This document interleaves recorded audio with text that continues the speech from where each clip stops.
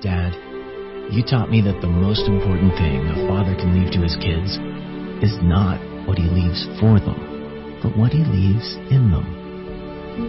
You operated heavy machinery by day and a tiny toothbrush by night. You lifted me up even higher than you could lift yourself. You told me stories of warriors and dragons, not to convince me that dragons were real, but to show me that evil can be overcome. You mastered the art of carrying a sleeping child, fixing little toys, and making the perfect sandwich. You showed me that you don't have to have superpowers to be a superhero. You knew that there is no quality time without quantity time. You cleaned up my messes, impersonated my favorite animals, and wiped away my tears. You understood that your greatest gift to our family was not your productivity, but your presence. You were focused, but interruptible, brave, but compassionate, strong, but gentle. Because there is nothing so strong as gentleness, and nothing so gentle as real strength. Thanks, Dad.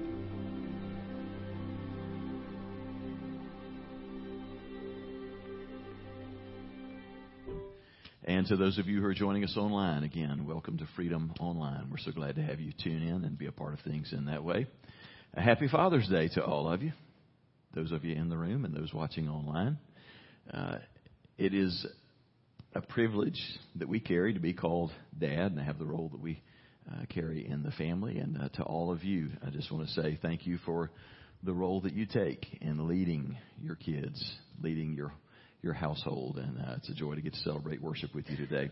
We're going to be looking in the scriptures today at a message that I think is a perfect fit for us on a Father's Day. So, ladies, while this absolutely applies to all of us, please just indulge me and give me the opportunity to speak very specifically to men, and you'll understand that the things that we talk about certainly apply to everybody in the family. But men, today is very much a message for us. We're going to be in Joshua chapter 14. We're wrapping up a series that is entitled Courage to Overcome. And as we conclude this, we're going to jump ahead in time 5 years as we're going to get to look at one life that really stands out. We've looked at Joshua's life, but there's one guy who had as much courage and as much faith as Joshua had, and his name was Caleb. And we're going to learn a lot from his example today. We're going to look 5 years ahead of where we've been in the narrative, but we're going to back up 40 years first to set the stage for this. So very quickly, to remind you of where we are and remind you of who this character Caleb is, I would just remind you that whenever God worked through Moses to lead the Israelites out of this whole time of captivity that they've been in Egypt for centuries, it was under Moses' leadership, and it was not supposed to take 40 years. God's plan was to lead the people very quickly into this land that he had promised to Abraham and his descendants as an eternal inheritance.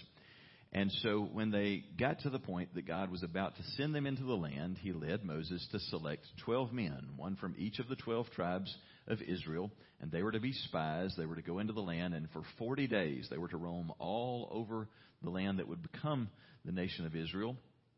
They were supposed to scout out both the cities and the landscape and what kinds of vegetation grew there. They were supposed to bring back some samples of what they saw growing there, and from that was going to just sort of build some anticipation and also help lay the groundwork for a plan for going in and conquering those cities and taking the land. And so in Numbers 13, that's when all of this took place, at a place called Kadesh Barnea. I'm just telling you that because it's going to come back up where we're going to be in Joshua 14 today. So Moses sends out 12 men to scout the land for 40 days. Now, the names of 10 of those 12 men, they're in Scripture, but we're not going to even bother to read them because you would know who they are, because what they did was rather cowardly and nothing that they've done was remarkable. But there are 2 men in the group that we will always remember, and their names are Joshua and Caleb. So these 12 men for 40 days scouted the land. And when they came back, the report that they gave was, this is a wonderful land. It's everything that God had promised that it would be, and it would be a great home for our people. But in Numbers chapter 13, if you want to follow along in your outlines, the very first passage that you see there is where we'll pick up.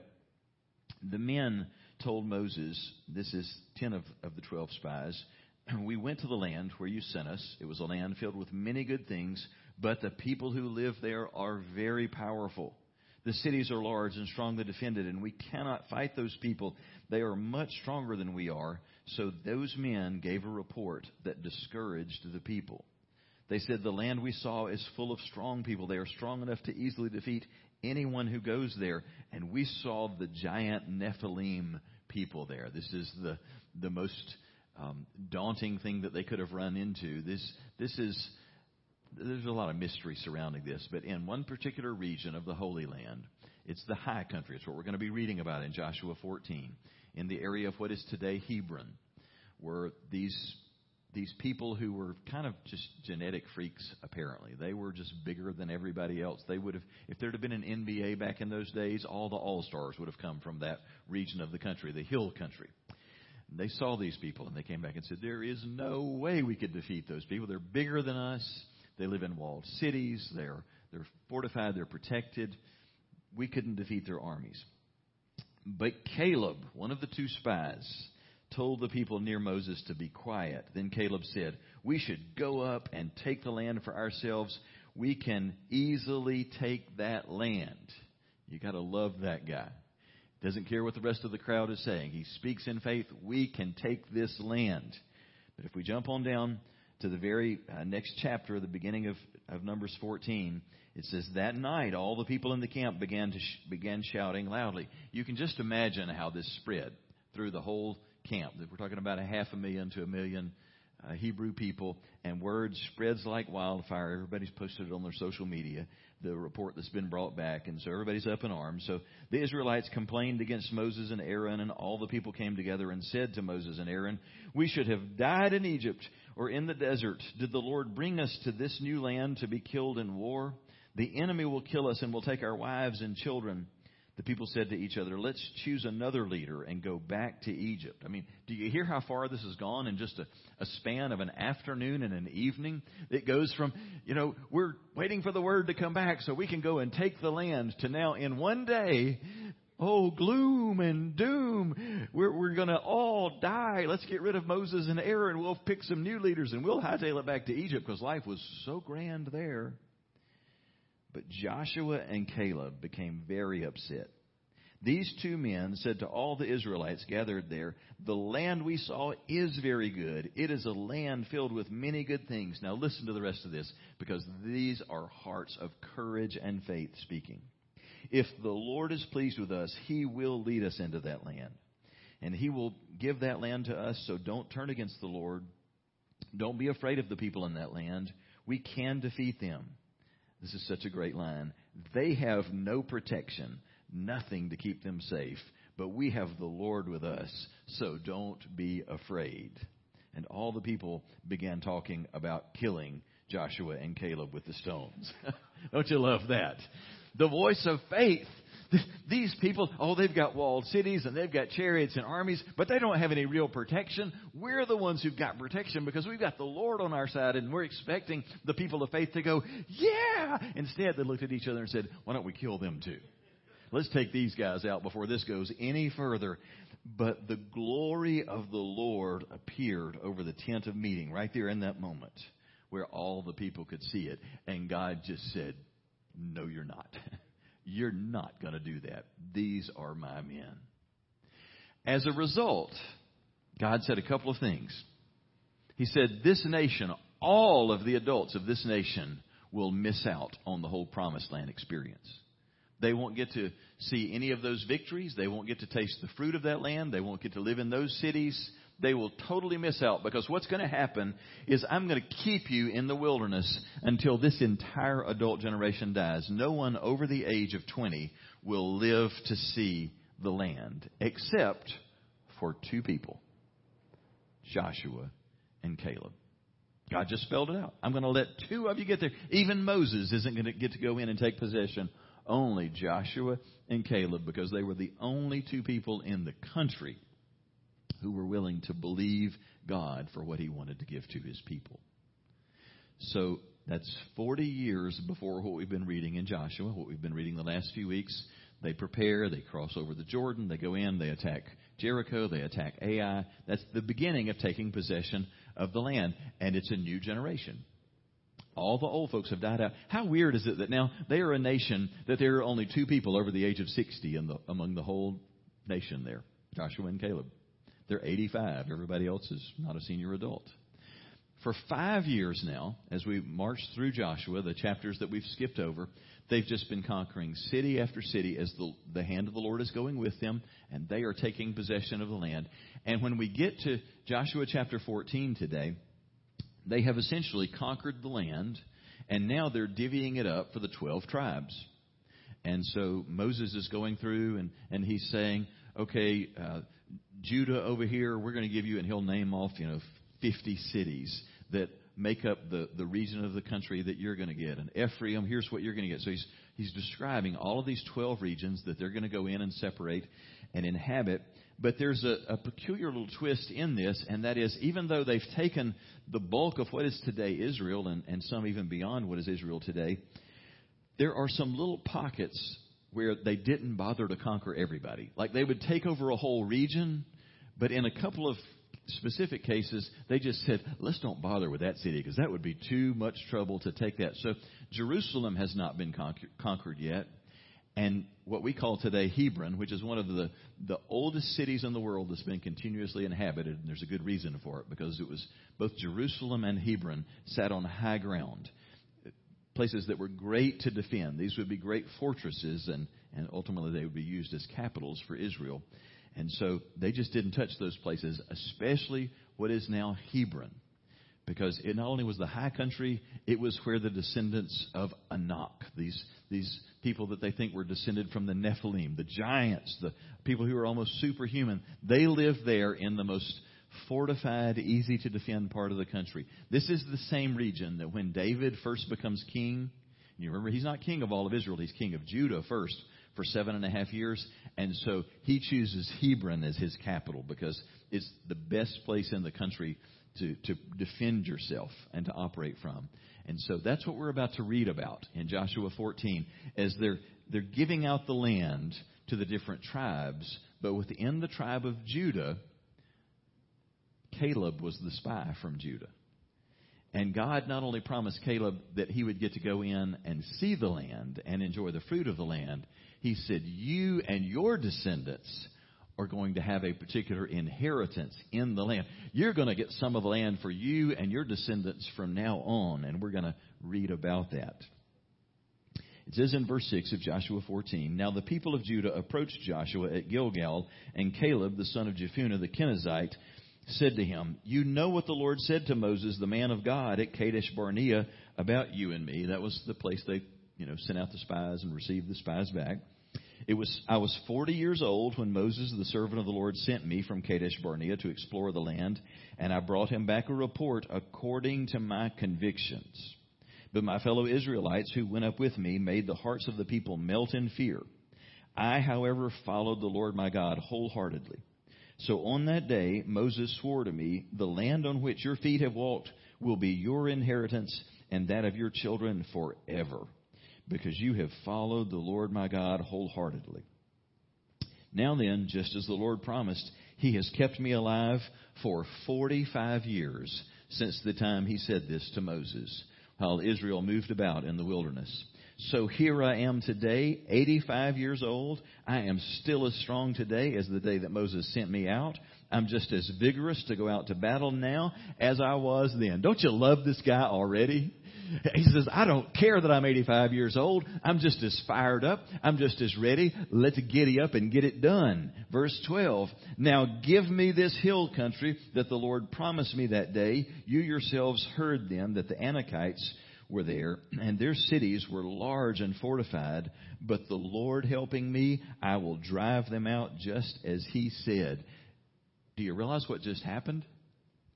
He didn't look around at the most choice land that the cities had been conquered in.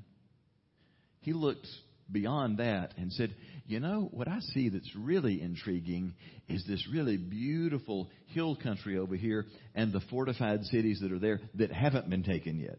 Everybody else is only laying claim to the conquered cities and the fields around them. Caleb is the one man in the country who says, I want to take what hasn't been claimed yet. I don't want you to just give me something. I want you to just give me permission to go and conquer the biggest and the baddest of them all. I love this guy. 85 years old, and he is ready for the biggest challenge that they faced yet.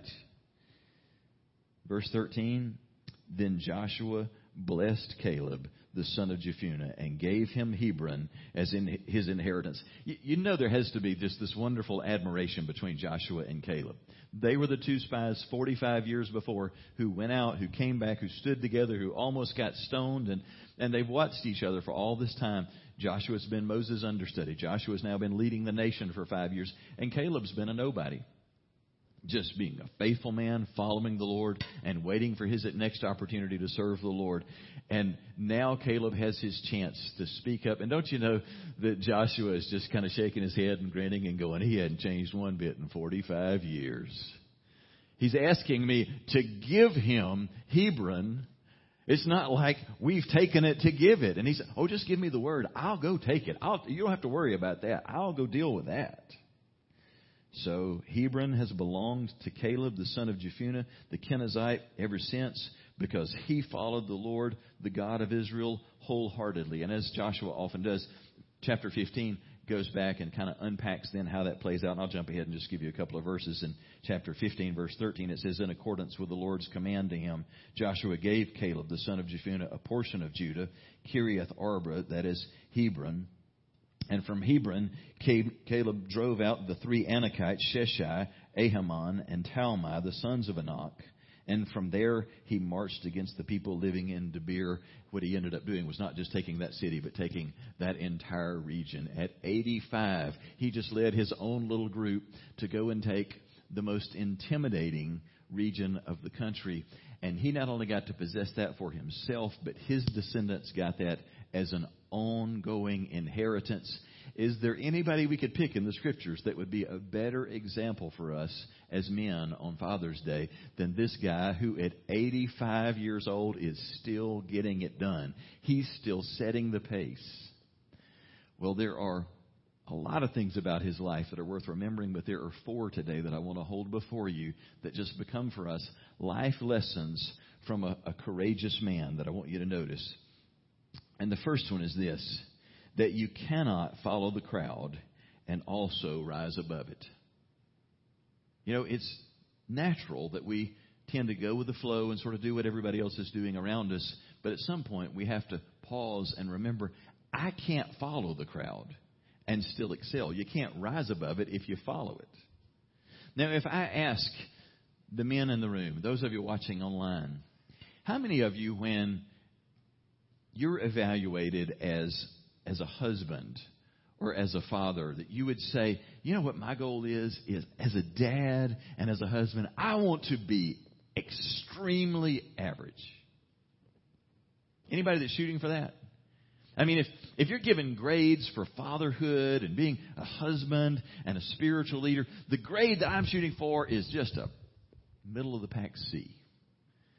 I mean, I'm not after an A or even a B. I mean, I don't want to be a failure, but I want a C. Nobody wants that. I mean, is there anybody in the room that's your goal as a man, as a father and a leader? I just want a C.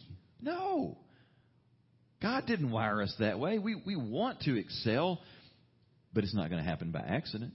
And you can't follow the example of most of the people around you and rise above it. You can't settle for average if you're hoping to be exceptional. So what does the average man look like today? I'm curious. Why don't we make this audience participation time?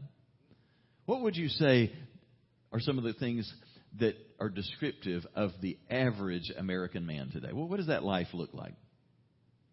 I know you got masks on, but you can still speak. Anybody?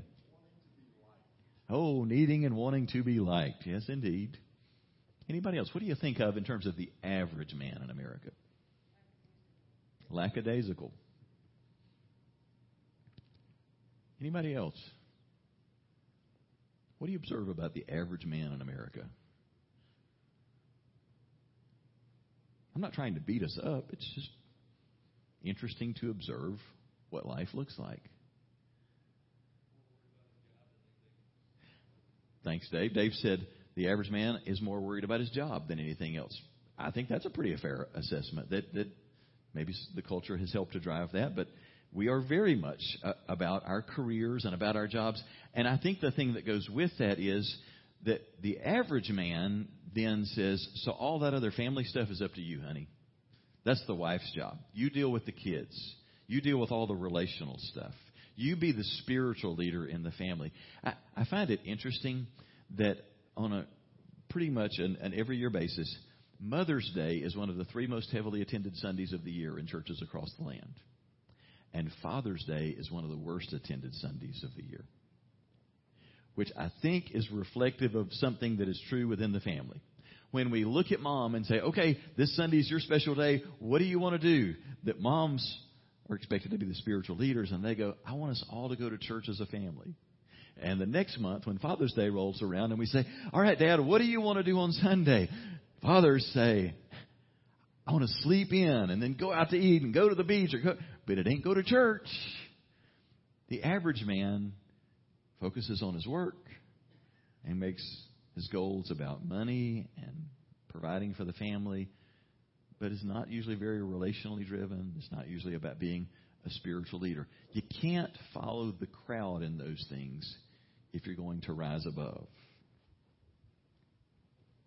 Caleb was an example of this, and God singled him out because of it. In Numbers 14:24, God says, but my servant Caleb is not like the others, so because he has faith in me, I will allow him to cross into Canaan, and his descendants will settle there.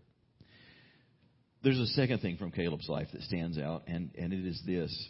It just reminds us that our choices in a few critical moments in life will define most of the other moments of our lives. How different would Caleb's life have been if on that one fateful day back in Kadesh Barnea, when the majority were saying, this is crazy, this is too risky, we cannot go in and conquer these people, why are we even thinking about this? If Caleb had just said, well, I mean, who am I to overrule all these other courageous men, all these other leaders? If he had just said, I guess I better keep my mouth shut and just sort of go with the majority, how differently would things have turned out? It would have been completely different, wouldn't it? He would have died in the wilderness. He and his family would have perished just like everybody else in the wilderness, and he totally would have missed out. 2 times that day and that night, he had to decide, am I going to speak up or am I just going to sit here and keep my mouth shut?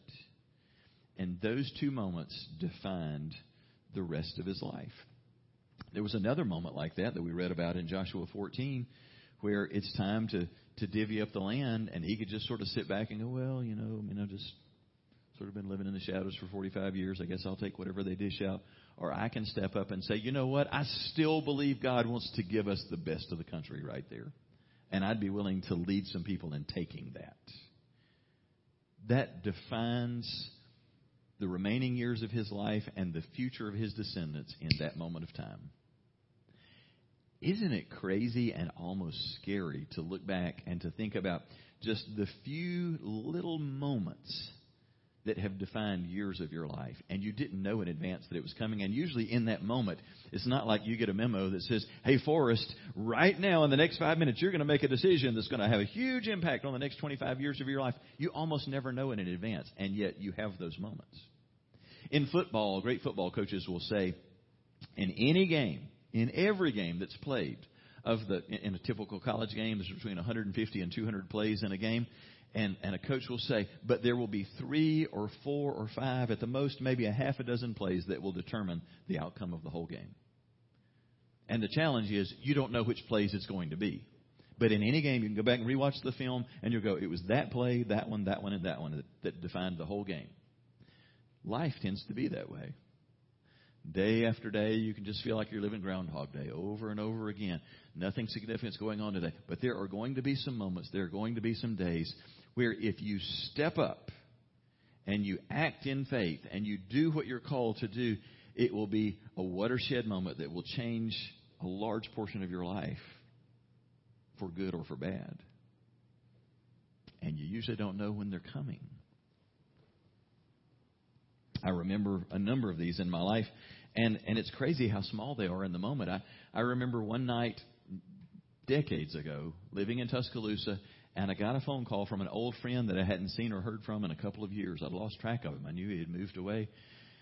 And I'd heard he moved to this place called Fairhope, and I didn't have any idea where that was. I figured I'd never see him again. And he called and said, hey, just small talk. And he said, hey, the church that I attend here where we live now is looking for a youth pastor, and I know you're happy where you are and aren't looking to move, but I just wondered if you know anybody that you could recommend to us, because we've really been struggling to find a youth pastor. And I thought about it, and I'm like, man, I feel so bad, but I can't think of anybody to suggest to you. But I'll tell you what, I'll pray about it and think about it. If I come up with anybody, I'll call you back and pass along anything that comes to mind. So the next day, I'm in my office, in my corner where I go to pray and have my quiet time. As I'm praying through my prayer list of stuff, I think about my friend Mike and his call to me. And so I'm just saying, God, that thing that Mike asked about, is there anybody that I know that I should suggest to him? Am I supposed to be a part of that? I really sort of felt something tugging in my heart that I really should be praying about that. And just being still and quiet after asking that, I remember so clearly the Holy Spirit going, yeah, your name. I was like, no, I wasn't talking about me. I mean, is there some friend of mine out there that you want me to give their name? And the Holy Spirit, again, just so clearly said, give him your name. And I'm like, no, God, I like Tuscaloosa. I love my church. I don't want to go anywhere. He wasn't asking for my name. He's looking for somebody else. And in that moment, it's like, are you going to listen or not? And I remember freaking out inside. My heart rate just tripled in about 30 seconds. And I remember getting up and going over to the bookcase and pulling out a map.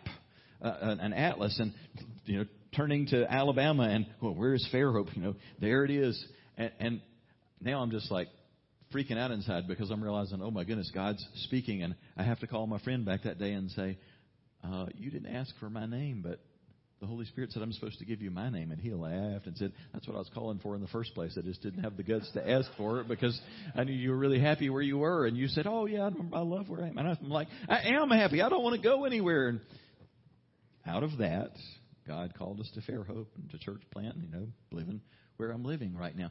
I can think of so many instances like that. Some of them where it's a question of, are you going to say yes and take a little step in a particular direction that you weren't planning to take? That becomes a defining moment. And sometimes it's saying no. I think back to 22 years ago, I was serving on staff at First Baptist Fairhope. And it was a chaotic season. I mean, I've never been in a church situation that got as crazy and chaotic as it did there then. And the church was going through a split. I'd never witnessed a church split before, and now I am well acquainted with what a split looks like. It is not a pleasant thing. And the pastor made an announcement on Sunday that he was leaving and that he was going to take as many people as he could with him to go and start a new church in the community. And there were just gasps and weeping in the room when that happened. And all of us on staff, our jaws were just on the floor because we're like, oh, wow, nobody told us that this was coming. And we had been praying about the possibility of planting a church, and now suddenly there was a church split that was taking place. And so it was a really crazy next 3 days. And then I remember the pastor calling me in his office, and it was an awful environment because instantly everybody split into two camps, and it's like a war in the church, and everybody's mad at each other. Those who did know and those who didn't know, those who were going and those who were staying. And everybody's looking at the staff, wanting to know who all was in on it. And the staff were in the dark, except for the pastor. And I'm not trying to paint him as a bad guy. This is what went down. So the pastor calls me in 3 days later, and he's just tears rolling down his cheeks, and he's like, I have messed up. This was never supposed to happen this way. I know it was not. I know I was not supposed to do this. Would you please come with me and co-pastor with me in starting this church? I knew that you were supposed to pastor the church plant. You knew it. If you'll just come with me, after a short time, I'll bow out. I'll take a teaching job or go do something, and you can pastor that church. Now, I had been wrestling with the fact that God had put this thing in my heart that I'm supposed to be planting a church, and I don't know how in the world you plant a church. All of that is so foreign to me. And now, all of a sudden, like that, a church is split while I'm watching, and I don't know what that's about. And now 3 days later, somebody is saying, I know you were supposed to pastor the New Work, and you know you were supposed to pastor the New Work, so how about coming with me, and we'll do it together, and then you'll get to take over and be the pastor of the New Work. Anybody think that might be confusing? Let me tell you, my mind was blown. And there's a part of me in that moment that went, well, I never planted a new church before, but if you're going to do it, it sure sounds like that would be the easy way. Because in the next 3 weeks, 300 people lettered out of the church to go and start the new church. And in that moment, it's like, that sure sounds a whole lot easier than anything I've ever imagined church planting to be. If you had hundreds of people on board with you to begin with, and you know, you've got money and people and a plan, I'm like, wow, that could work. But in that moment, a decision had to be made. As I prayed and just said, God, are you in this? Why do I feel so confused by this? And the Holy Spirit so clearly said in a moment of time, what is happening is rooted in deception. Yes, I've called you to plant a church, but it's not going to be birthed out of a big deception. You don't get to be a part of this. Now, I'm not saying that to attack anybody. My heart really breaks because I love everybody that was involved in that. Nobody was intending evil. It was a great example of a snowball rolling down a hill and getting out of control. I'm just telling you that for me and my part, it was very tempting to say, yeah, I'm glad you thought of me. That looks like the easy way to plant a church. Tragically, that church does not exist anymore. It grew quickly to 600 people, and today, not that many years later, it doesn't exist anymore. It was a defining moment to have to realize in that moment, as tempting as this looks, that the Holy Spirit is saying, there's a different plan. And I'm thinking, I don't see a plan. I mean, any hope of planting a church is going out the door with this movement. So, God, I don't see how you could ever plant a church out of this. And God's going, that's okay. You don't have to know the how. You just got to say yes, that you'll follow my plan. It was a defining moment. You got to go this way or this way. And every one of us have those moments. And you're not going to get a memo in advance.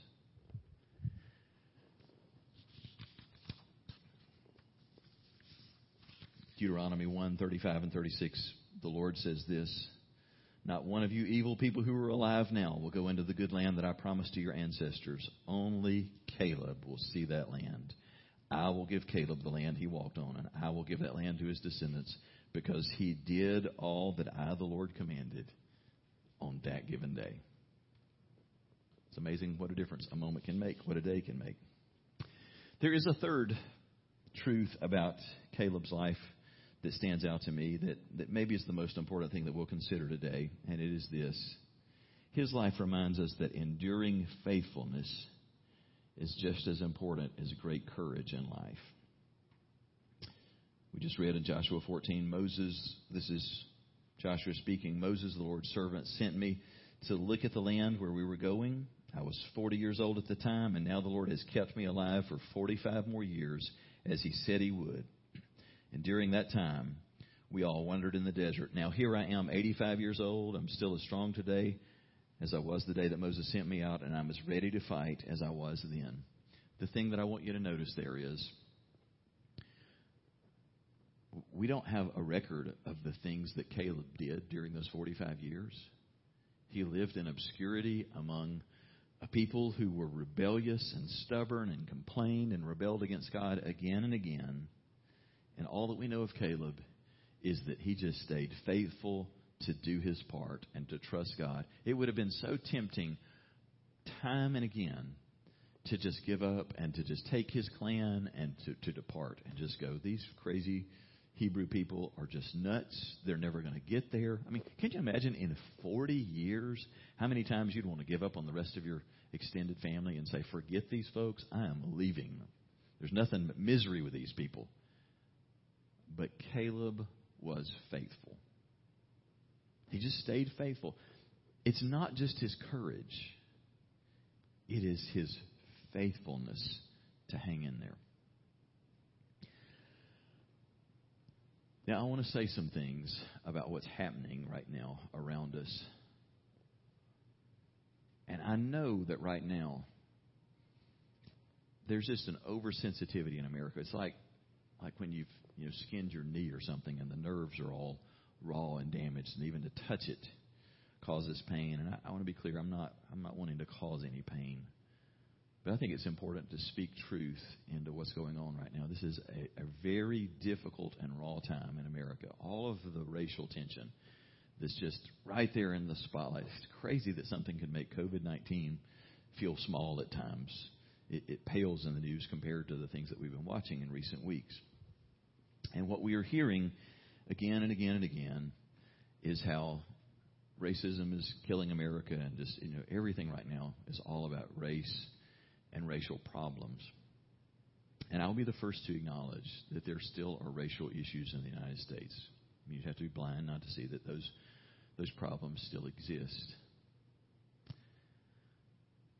But I also think that it's important for us to acknowledge a couple of things. One, that progress has been made and is being made in the area of racial equality. We have not fully arrived, but the diversity of the people who are protesting and who are declaring that justice must be had for all, there must be fairness for all, we should recognize that that's a good sign.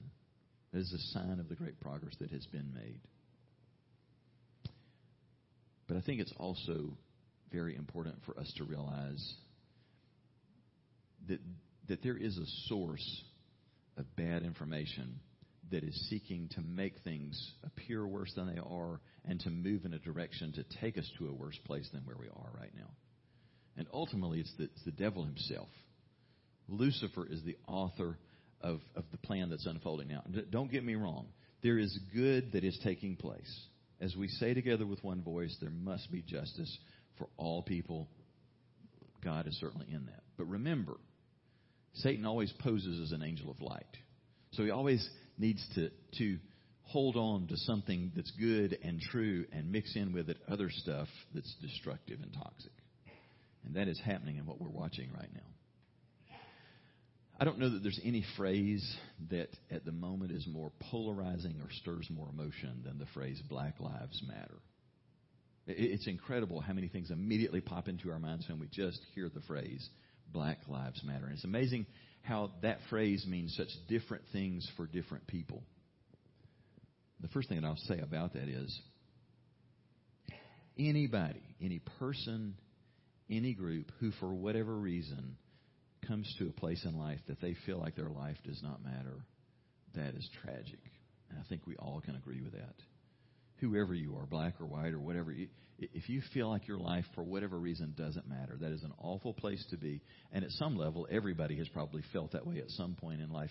And if you realize that any people for an extended period of time feel like their lives don't matter, you understand why they would cry out and try and call for things to be different. And so the origins of the concept of Black Lives Matter, I think, is very valid, and it comes out of a very real sense of hurt and need.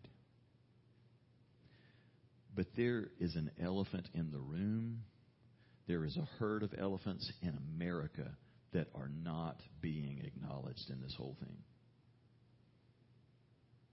Black lives do matter. But simply trying to address what remains of the issue of racism in America, or of whatever percentage of the police force that are racist or overly aggressive, trying to address those issues alone is ignoring the elephant in the room. And here's what is the elephant in the room. The biggest epidemic that is plaguing the black community, and it's not unique to the black community, I'm going to get to that in just a minute, but it is so destructive in its impact on the black community, is absent fatherhood. It absolutely is absent fatherhood. President Barack Obama, praise God for his courage in doing this. He spoke to this so candidly. And he pointed out that a child of any race in America who grows up in a home without a father present is 5 times as likely to grow up in poverty. He said a child from any race who grows up in a home without a father is 9 times as likely to drop out of school. And that's still not the worst of it. He went on to point out that a child of any race in America who grows up without a father in the home is 20 times as likely to go to prison or to jail. What bearing does that have on our conversation? Well, it's just this. You see, in the mid-'60s, when the civil rights movement was at its critical juncture, men and women were being used of God in a great way to change the conversation and change the behavior of people and businesses in America. The Civil Rights Acts of 1964 and 1968 were so significant. If we were to split those and take a snapshot of America in 1965, one of the things that you would find is that 25% of black children in America in 1965 were growing up in a home without a father. 25%. If you fast forward 50 years to the year 2015, what you would find is that 77% of black children in America are growing up in a home without a father. That isn't coincidental. That is epidemic in the effect that it's having on a culture. And it's not just black culture, by the way. Blacks today make up about 13% of the American population. Hispanics and Latinos make up about 17 or 18% of the population. Now, nearly 80% of black children are growing up in a home without a father. 58% of Hispanic and Latino Americans are growing up in a home without a father. And as white people, we don't need to get any pious, condescending attitude about it because the report card isn't great on white families either. 37% of white children are growing up in a home without a father present. You know who's setting the bar in America? This might surprise you. Who's setting a bar for us, who's setting the example, are Asian Americans. 5% of the American population is Asian Americans, 1 out of every 20. And 80% of Asian American children are growing up in homes where mom and dad are both there and a part of the family. Should it surprise us that in communities and in cities where there are a lot of ethnicities represented, that in those school systems, the Asian American kids are taking the lion's share of the academic awards? They're leaving us behind when it comes to performance in the classroom. I got curious. I like to do my own homework. I know what President Obama said about the 5 times as likely to be in poverty, 9 times as likely to drop out of school, 20 times as likely to wind up in jail or in prison. And I thought, I'm going to look just to see what the statistics are today. And it is uncanny. If you look at the demographics of who is in prison today, and you measure that against that particular population. So if you say, okay, for black America and Latino and Hispanic America and white America and Asian Americans, if you just look within those categories and say, okay, for every 100,000 black Americans, how many are in prison? For every 100,000 Latino and Hispanic Americans, how many are in prison? Right on down the line. It's crazy how perfectly it lines up with the percentages that have no fathers in the home. I mean, the straight percentages are 33% of those in prison are black, 30% are white, and 23% are Hispanic and Latino, and only a teeny little percentage are Asian Americans. But when you then go back and correct for population differences, what you'll find is 6 times as many per capita or per 100,000 are black as opposed to white. Twice as many are Hispanic as opposed to white. And then way on the other end of the Asian Americans. You know what correlates across the board there? Is that correlates exactly to how the percentages lay out for how many homes have absent fathers. What President Obama pointed out is right on the money. We can and should seek to address issues of racism and injustice. We should not turn a blind eye to that. And we should not be insensitive to the felt needs there. But as we do this,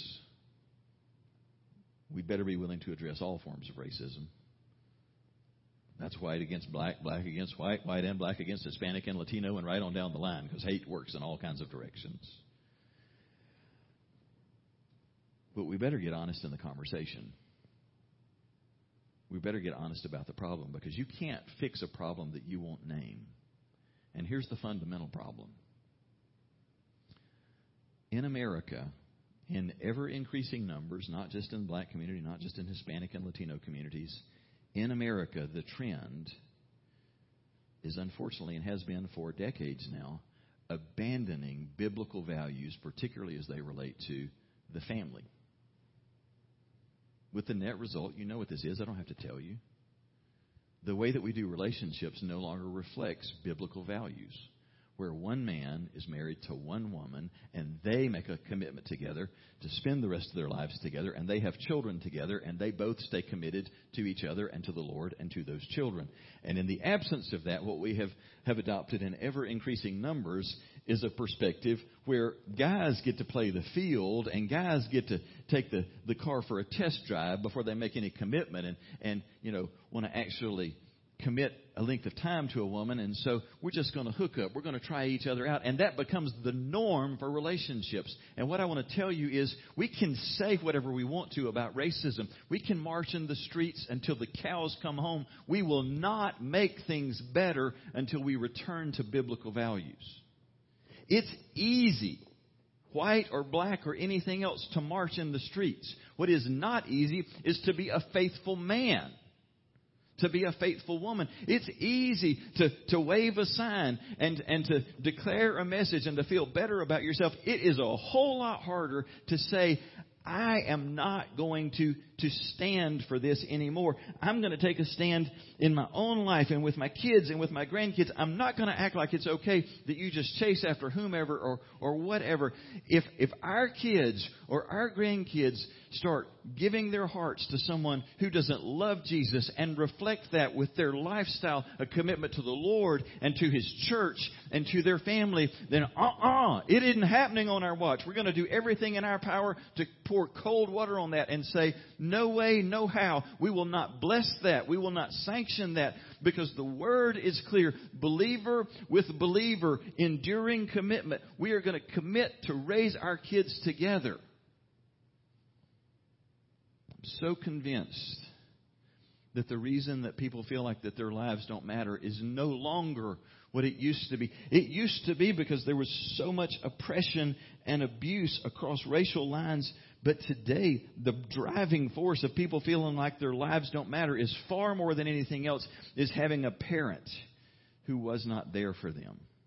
I do have enough of a background in psychology to know that the defining season in our lives where we either find a sense of security and meaning and knowing that we matter, it comes early on. It doesn't develop during our adulthood. It happens when we're kids, and it is dependent more than anything else on mama and daddy showing that they are committed to caring for us and being there for us.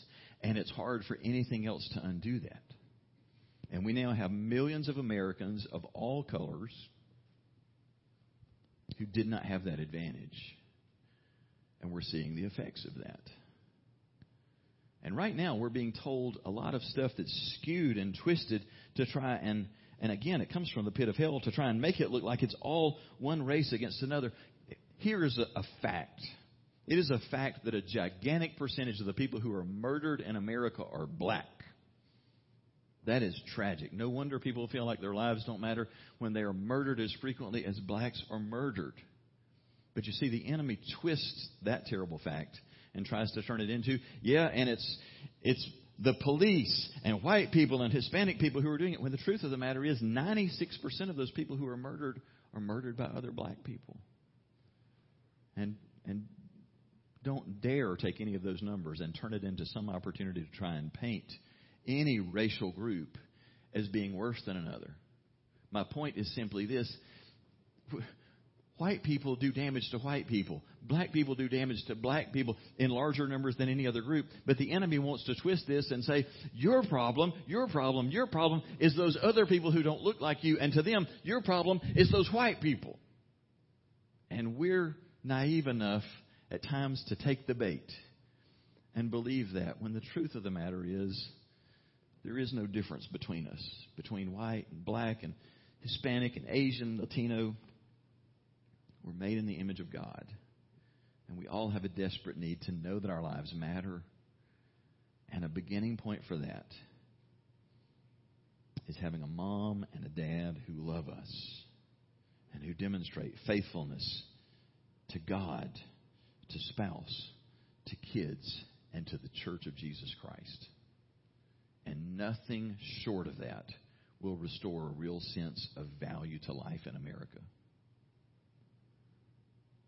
The greatest single need in America today is for faithful men to emerge. Can I say the obvious? There's a lot of people in the room and a lot of people listening online going, oh, I wonder how that's going to be received. I wonder who else is going to get mad. I wonder how many letters he's going to get. Don't worry about it. I'm not worried about it. Because nothing that I have said comes out of a heart of hate or anger. It comes out of a broken heart that longs to see black and white and brown and everything else. Learn to embrace each other and biblical values. And to once again discover what it is like to be loved, to enjoy favor. We need to see faithfulness. We need to see men be faithful.